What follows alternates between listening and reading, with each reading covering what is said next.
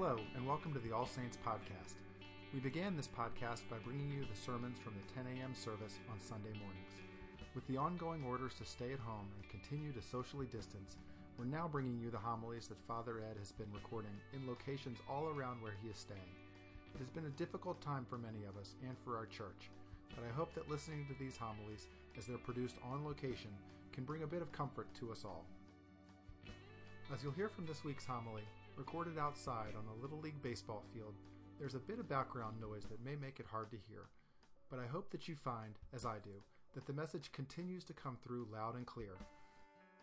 So now a homily for Sunday, June 21st, 2020. Today is a lesson from Matthew chapter 10 that's really hard and difficult about the radical call of discipleship in Jesus. It's also a time where we can learn a lot about ourselves and have some fun with it. Some things that will be bright for us when we learn about ourselves and move into the future. One thing to note is we've been doing these sermons out on the road for some 14, 15, 16 weeks, and hopefully we'll be doing live streaming next week, and this might be the last of this type, but we'll see as the time comes. What we have today to look at is Jesus teaching us that if you want to find your life, you must lose it. Only those who lose their lives will find their lives in Him. He's telling us that we have to pick up our crosses and follow Him, which sounds like a painful and difficult thing to do, and it can be. But all these things are wrapped up for us in ways that we can illustrate, help, and get things explained in a very fun way, maybe. And here I am on a baseball field trying to do that. I don't know if you can see around this field at all, but I'm on this baseball field. It's a sandlot field. It's not a fancy field. It's not a minor league park. It's a sandlot field. And this field represents for me something we don't have right now. There's no baseball, so I thought I'd give you some baseball today and some baseball stories to go along with it. And my very first story is a really good one that hits my heart. It's always hit my heart. It's so interesting. A fellow named Brett Butler, you'll remember him if you're a baseball fan, back around 1990, was playing for the San Francisco Giants. Great player. Became a free agent, got $10 million more, moved to the Los Angeles Dodgers. When he went back to San Francisco after becoming a Dodger for the very first appearance there, his name was announced over the loudspeaker as being the leadoff hitter for the Dodgers. And the people cheered. They remembered him. They loved him, and they cheered for him. But he didn't want their cheers. He didn't want their loyalty. He didn't want their affection. And what he did was he walked over to Tommy Lasorda, the famous manager of the Dodgers, and openly, in some kind of demonstrative way, hugged him so the entire stadium could see it. And all the cheers turned to jeers, and everybody started hating him and vilifying him because now he was part of the hated enemy, and they were willing to forgive that. But he didn't want that. After the game was over, the reporters asked him, "Why did you do that? Why not just take the applause?" He said, "Because I did not want people to think what they were thinking. I am now a Los Angeles Dodger. My allegiance, my alliance, my loyalty, my affiliation is to my new team completely and wholeheartedly. I am no longer what I was. I'm now a Dodger." Well, that is such a perfect illustration for the Christian. We come from one life, one walk of life with our first team, if you will, living in the world and being with people that we were. And then we find in our hearts the kingdom of God in Christ.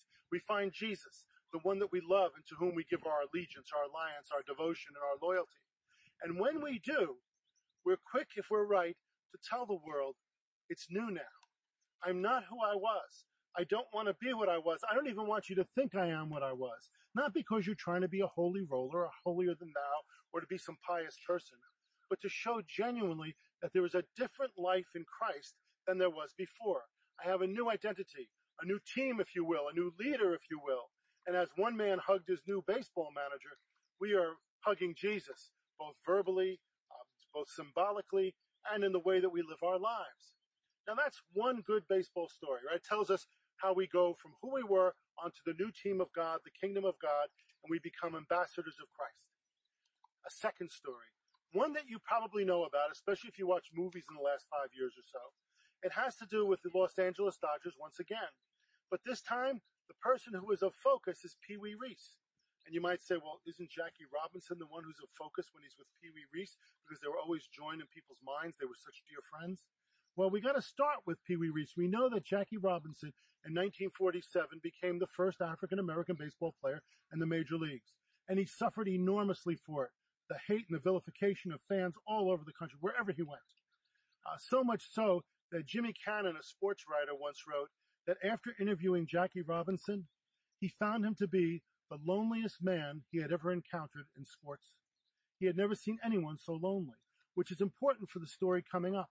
For when they did their first road game after Jackie Robinson became a team member in 1947, Jackie Robinson was on his side, the right side of the infield.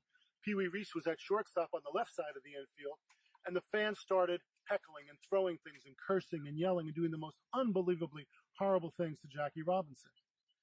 Pee Wee Reese, who grew up in segregated Louisville, Kentucky, who grew up in segregated schools, who would later say that Jackie Robinson was the first black man whose hand he ever shook in his life, had the presence of mind, the heart, the faith, the goodness, the righteousness to walk across the baseball diamond, stand next to Jackie Robinson, put his hand around his shoulder, look up at the crowd, look at the two dugouts, the opposing dugout and his own, and the world to say, this man is my friend, and I stand with him. And the purpose of doing that was to tell everyone that not only is he a man of God, but he's living out the life of a Christian disciple. He's making the sacrifice, taking the risks, doing the things that Jesus says in Matthew 10 need to be done, even when people hate you on account of Jesus' name. Even when on account of doing things for God, we find hatred and rejection, and we're sidelined. Pee Wee Reese was willing to do that. Now, there's a magnificent statue that was put up, I don't know, maybe 15, 16 years ago, something like that, in Brooklyn. And the statue depicts just what we're saying. There is Jackie Robinson standing about a head taller than Pee Wee Reese, but there's Pee Wee Reese reaching up, putting his arm around Jackie's shoulder to say, we are one. We don't just know one another. We're not just acquainted. We're not just in the same time, but we are one. It's beautiful. From the front and the behind, there's two different depictions that the sculptor did. I dare say it's a better sermon than the one you're hearing. And if you want to, just shut this thing off now and go see the statue. You get more out of it than maybe what I have to say. But it is something wonderful for us to hold in our hearts, how God not only calls us as the first baseball player, Brett Butler did, to say, I'm with this team now, but to do as the second baseball player, Pee Wee Reese, did when he said, I'll stand with my friend who is suffering and who is lonely and going through a torment that I couldn't imagine. He didn't really understand it. There are kingdom ironies all over this. God tells us to do things that are just counterintuitive sometimes, certainly countercultural, maybe even radical. The kingdom of God is a radical, countercultural way to live your life. Jesus says, if you want to be first, you have to be last. The last shall be first. If you give, you shall receive. Instead of just keeping what you have, giving out actually brings you more. Whoever is a servant will be the greatest among you. And Jesus himself was a great servant, as we know. Whoever has less and sacrifices will be given more. Whoever is humble will be exalted. I love that one. A humble person will be lifted up, raised up, and exalted. And Jesus in this gospel today especially punctuates that whoever is willing to lose his life on account of my name shall find it, shall find his life. Losing our lives means dying every day to Christ. It means that we are so devoted to him that our own lives don't matter. I am crucified with Christ, therefore I no longer live. Jesus Christ lives in me. Pray every morning, as I do. Pray every morning that before you get out of bed, Lord, put me to death today. Put to death all my greed, all my anger, all my bitterness, all my prejudice, everything I have, so that you can live in me fully. Jesus said that anybody who does not pick up his cross and follow him is not worth following him. You're not worthy of doing it. Now, this is an important part for us to understand. What does he mean by picking up his cross and following him? Different theologians will tell you different things. But the important thing to remember is that in the first century, if you saw somebody carrying their cross, what were they doing? They're on their way to their death. They were carrying their cross to their crucifixion. It was part of their penalty. Jesus carried his with the help of a wonderful man who came along. This man, Simon of Cyrene, came and helped him. And when they were going to the cross like that, there was this symbol that you're going to die. And he was saying, if you're not willing to sacrifice everything, if you're not willing even to die for me, then I really can't use you. Because what's happening in the kingdom of heaven being brought to earth is something so radical, so important, so precious, that you've got to give everything. Some people say, well, I go to church. Well, that's good. Keep going. Some people say, well, I really am devoted to Christianity. It's okay, I guess. But it's not what he's asking us to do.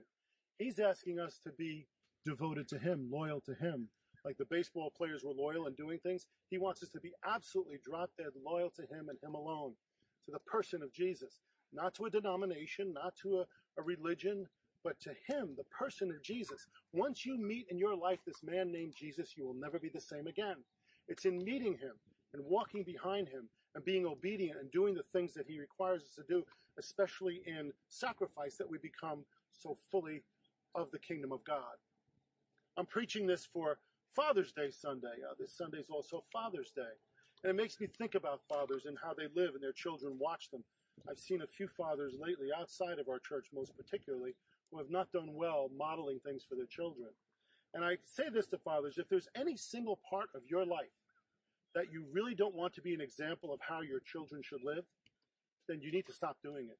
You need to come to God and confess it. You need to go to the Holy Spirit and ask to be transformed by the Spirit. You need to change. You need to become emboldened and stop doing it. Confess it. Apologize to those involved and start living the life you were intended to live from the very beginning. God's way that I'm telling you to follow is not the easiest way. I'll admit that right up front. It's not going to be easy to do this. Mothers too, if you need to change, all parents, all grandparents, everybody who needs to change to make an example for a child, do it, because kids start watching you and they're in pain and suffering watching you when you're not living right. It's not the easiest way to follow God, but it is always, always, always, always the best way. The best way.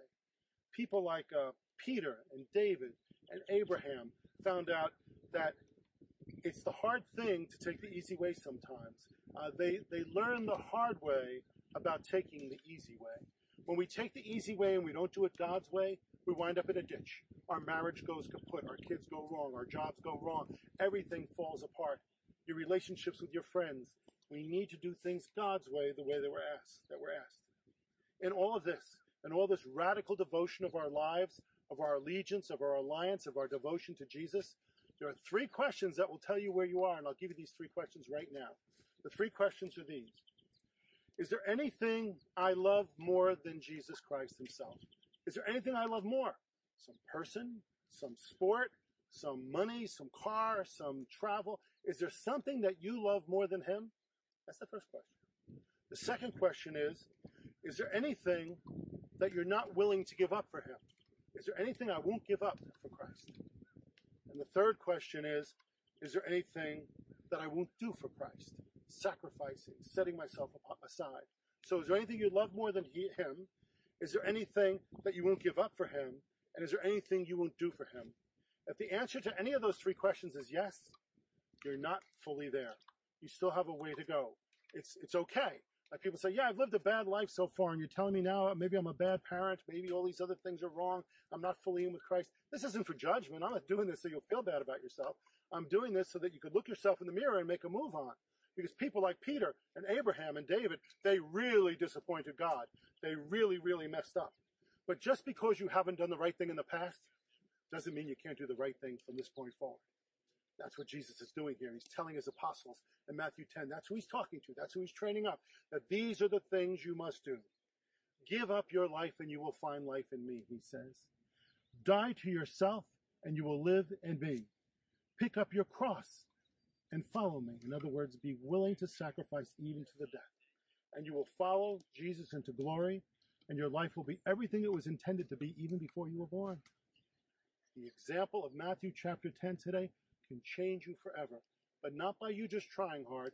You need to pray to God, surrender what you've been doing, and ask the Holy Spirit to come into your heart and life to empower you, to embolden you, to lift you up and strengthen you, and to make you a person you've never been before. Because there are so many people in the world who are looking for God and God's kingdom, and you could be the conduit that brings it to them. God bless you as you try to live these things out. You have my love and my prayers today, and I hope that I myself will take up some of this advice and live differently too. God bless you. Amen. Thank you again for listening to the All Saints podcast. I hope you'll continue to download future episodes.